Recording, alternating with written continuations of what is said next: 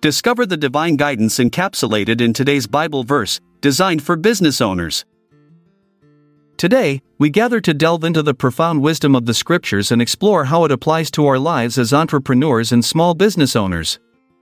Our focus is on forgiveness, a concept that holds immense power in both our personal and professional journeys. Let us turn our attention to Proverbs 28 verse 13, which states, "Whoever conceals their sins does not prosper, but the one who confesses and renounces them finds mercy." This verse speaks directly to the importance of acknowledging our mistakes and seeking forgiveness rather than attempting to hide or ignore them. In the context of entrepreneurship, this principle holds great significance.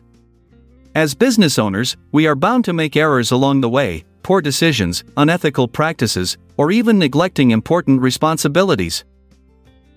When faced with such situations in our businesses or professional lives, it can be tempting to conceal these sins out of fear of judgment from others or fear of damaging our reputation. However, Proverbs reminds us that hiding these transgressions will not lead us towards prosperity. Instead, true success lies in having the courage and humility to confess our wrongdoings openly. By doing so, we open ourselves up for growth and transformation. Confession allows us to acknowledge where we have erred and take responsibility for any harm caused. Moreover, this verse emphasizes not only confession but also renunciation, actively turning away from those sins that hinder our progress. It is not enough just to admit wrongdoing, we must also commit ourselves wholeheartedly towards change. To illustrate this biblical truth in a practical scenario relevant for entrepreneurs like ourselves, imagine you are a small business owner who has recently discovered an employee engaging in dishonest practices within your company's financial operations. Initially shocked by this revelation, you may be tempted to conceal their actions out of concern for your reputation or potential legal consequences.